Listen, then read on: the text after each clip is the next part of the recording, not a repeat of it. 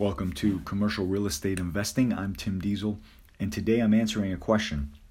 What is included in the letter of intent, the LOI?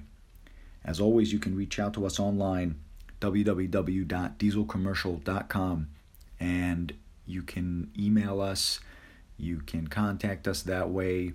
If you have any questions with the property, I've got forms on there for you guys. I've got articles out there. Anything else you need help with, reach out to us. We'll be glad to help you. So I was surprised to hear how many of you are going out there writing your own LOIs. That makes me feel very good, actually. I'm actually recording this on Christmas morning because I made a commitment to create an episode for you every week, and I did not have anything, and I wanted to definitely get this out there for you. So today I wanted to answer a question because it's coming up a lot now ever since I started talking about the LOIs. What's included in the LOI? Well, simply answered, everything you want in the contract. So you should be able to kind of copy and paste. So think of everything in your LOI. You want that in your contract. You definitely want to stay away from surprises. Don't throw things in last minute. People don't like that. This is what you want to keep in mind. Whatever it is you're asking for, if there's a property included with vehicles attached to it, that goes in the LOI. If there's seller financing, that goes in the LOI. Whatever it is, it just gets cut out and put right in, usually. So I'll walk you through it a little bit just to give you an idea of what you're looking for. And if you get stuck on anything, just send me an email and I'll try to answer it. The reason I'm saying that is because sometimes I'm asked legal questions, and I know you should be asking an attorney. So if it's a question about your partners or syndication strategy, I really don't give that sort of advice. And it's not that I don't know it. It's I don't know your situation. I don't know your partners. I don't know your financial status. I don't know. I'm not qualified to answer that. So that's why I'm not pushing anyone away. I just really think you should ask an attorney, someone that knows more about you.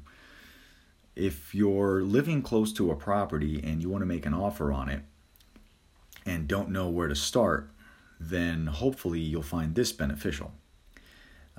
That's kind of more along the lines of a general idea of where to begin is what I'm giving you here. I had a request to start a mastermind group of some kind, or a Facebook group or something. If you're interested in that, let me know, and if there's enough of a demand for it, if more of you guys are kind of stuck, I definitely don't mind doing something like that. Maybe we can help you out. Okay. So the first thing is obvious. What goes in the LOI? Well, title and date, obviously, right?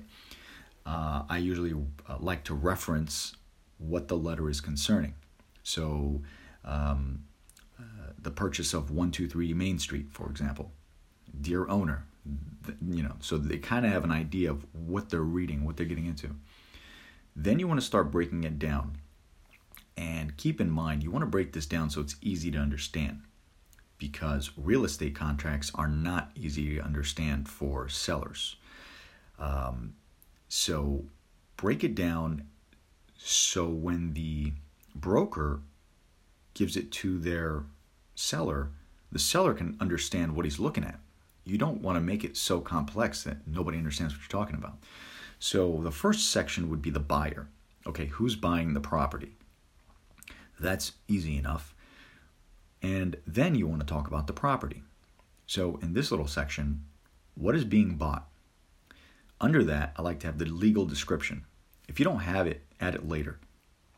But get as much information on there as you can. Then you want to talk about the price, obviously. How much are we paying for this thing? Earnest money? How much down are you putting in? Inspection? How long is the inspection time? Financing. What are the terms? Is there seller financing? What's included? Let them know. Closing date. When will this happen? When are we expected to close? So what you're doing is you're breaking this down and you're saying, hey, when I give you a contract, these are kind of the terms that I'm looking for. So what I gave you right now is a gist of what you need to include. I also like to add a list of documents I'll be asking for.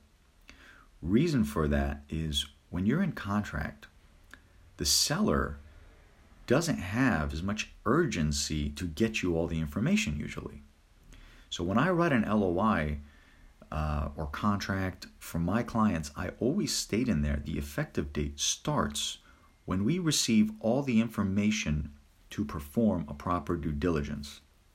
If I need a rent roll, for example, and we've been in escrow for 3 or 4 days, it's not fair that as the buyer, I just lost 3 or 4 days of inspection time because you don't have your paperwork together.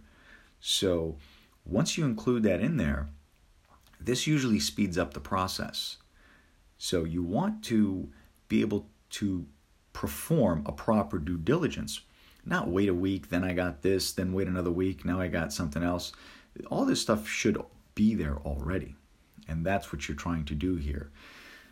Reach out to me if you need help with anything else at Tim J. Diesel on any platform. Hope you found this helpful. Thank you guys again for listening. I appreciate it.